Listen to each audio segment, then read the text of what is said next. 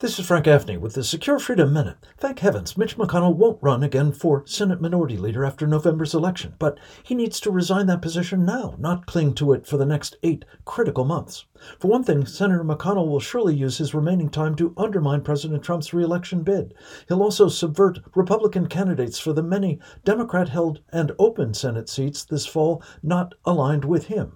Even more worrying is the prospect that McConnell will continue to perform as the Democrats' controlled opposition, going along with their open border, global governance, climate change, and Ukraine agendas most GOP voters categorically reject. And worst of all, there's the prospect that, like Joe Biden, Mitch McConnell will continue to serve the interests of the Chinese Communist Party, not those of the American people it seeks to destroy.